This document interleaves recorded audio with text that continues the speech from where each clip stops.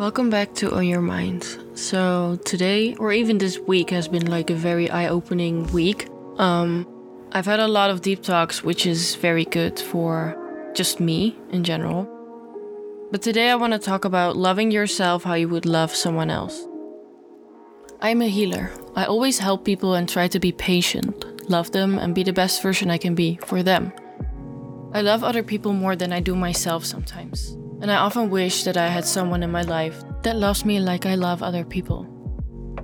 Thinking about it, I realized I can actually be that person. I can love myself like I love others. Thing is, I deserve that type of love too. I am deserving of the love that I give out. And I think we all, even I, tend to forget that I can only give others that kind of love when I fill my own cup first. When my cup overflows, I am able to give love to others without taking away from my own energy. And that is so important. Stay with me, I'm getting to a point here, but the reason we often lose ourselves in others is because we give and give and give until there's nothing left in our own cup. Until there's no love left to give to ourselves. We are unable to do the most basic things for ourselves because of it. A little side story. I've been celibate for a few months, and now more than ever I'm reinventing how important it is to love myself and fill my own cup first. I give love to my friends, people that are important and close to me, people I love. But I also know when I'm unable to give that, and I simply tell them that I need time for myself. And 100% of the time, people understand. With being celibate, I also realized that I'm only willing to date someone if it adds value to my life. I'm unwilling and refusing to give someone my energy if it's not being reciprocated. Taking a step back, this means that I only date if my cup is full, if I am able to give love. And their cup is full too, so they can do the same. This does not take away the fact that sometimes my cup is not overflowing, and I'm only able to receive love that day. But as long as there is balance, communication, and understanding about this simple yet very important part of life, I can date that person. Celibacy is a whole other episode, and I'll cover it if you guys are interested. What it did for me, what I learned, what it changed in me, and also why I chose to be celibate.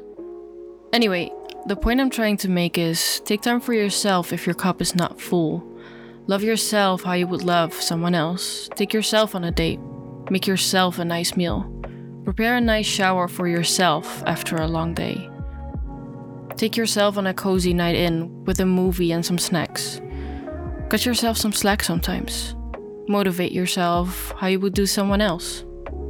The list is endless. But all I'm trying to say is love yourself.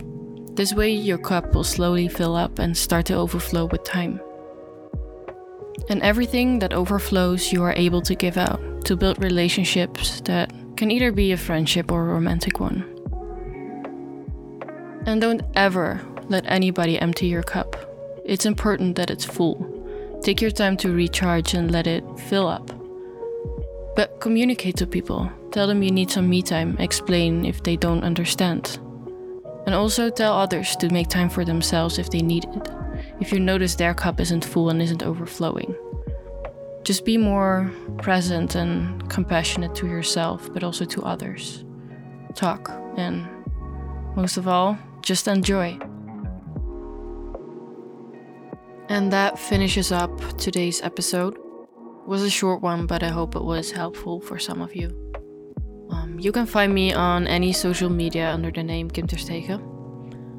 Thank you for listening. I hope you enjoy your day, and I'll see you guys next week.